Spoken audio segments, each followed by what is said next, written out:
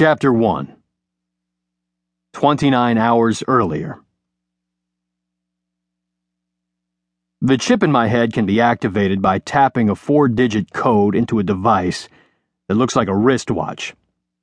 When the code is entered, the chip heats up and starts liquefying my brain. Do that to me, and you better have fresh batteries and type in the right code, because if you don't, I'm going to come for you. It's not personal. I know you've got a life, a loving spouse, 2 apple-cheeked kids, 3 dogs, 4 cats, and 5 parakeets. Or maybe you live alone in a basement apartment with a single window that's half dirt and half sky, and you dine nightly on canned cat food while fantasizing about large, hairy women in boxer shorts who could win a limbo contest if the people on either end would just raise the fucking bar. Either way, you've got a life, and as far as I'm concerned, you deserve to live it without interference from me. Until you press those buttons. Do that, and your life belongs to me. I'm Donovan Creed, former CIA assassin, sometime hitman for the mob. I currently head up a team of assassins who kill suspected terrorists for Uncle Sam. I can be your best friend, or your worst nightmare. But you should know, I don't have many friends. I'm a tolerant, even-tempered guy who likes the same things you do. Long walks on the beach at sunset, holding hands, romantic candlelit dinners featuring great food and premium Kentucky bourbon, making love under the stars with high-end call girls, torturing, maiming, and killing bad guys. I'm not a bully. Random comment, I know, but God, I hate bullies. I've been told I have a hero complex, which means I feel compelled to help those in need. Personally, I think the world would be a better place if more people get involved when bad things go down. But apparently, the fact I feel compelled to help people, instead of choosing to help them, makes me something of a sociopath. Let's say it this way. If you're a bully, and that word covers a lot of ground with me, it won't take long for you to see something no one wants to see.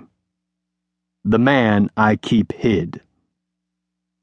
To prevent that from happening, don't fuck with the USA, and don't fuck with me, or the people I care about. Which brings me to the buzz I felt in my head a few hours ago. The one caused not by alcohol, but by someone attempting to activate the kill chip in my brain. I'd been enjoying a lovely dinner with Miranda, a particularly attractive young lady of the evening. We were in New York City, had the whole night ahead of us. I didn't cancel the date because we'd been looking forward to it for weeks. In the end, we had a great time despite the fact someone was trying to kill me. Here's what I know about the kill chip. It was grafted to my brain more than a year ago by the government surgeon who heads the hospital at Sensory Resources, a secret facility in Northwest Virginia, where I have an office and a jail cell I sleep in from time to time. By choice, Doc Howard implanted the chip while I was in a coma under his care. Unfortunately, it can't be removed without rendering me brain dead. When I found out what he'd done, guess what I did about it? Nothing. Crazy, right? But as it turned out, Doc had been following orders from my boss, Darwin, who wanted the means to snuff me at will. By telling me about the chip, Doc Howard did me a favor, though he charged me $100 million. He gave me a controller, the code, and showed me how to change it. As a plus, he explained that if Darwin ever tried to kill me, I'd feel a buzzing in my head. But the buzzing I felt at dinner had nothing to do with Darwin. I know, because the device requires GPS, and Darwin was in an underground bunker all night hosting a Homeland Security meeting. Miranda gives me a long, sensual kiss and asks me to stay. I know it's part of the service, and she doesn't mean it, but it's nice to hear anyway. I mean, she obviously likes me more than she has to, but I maintain no illusions about our relationship. It's tit for cash.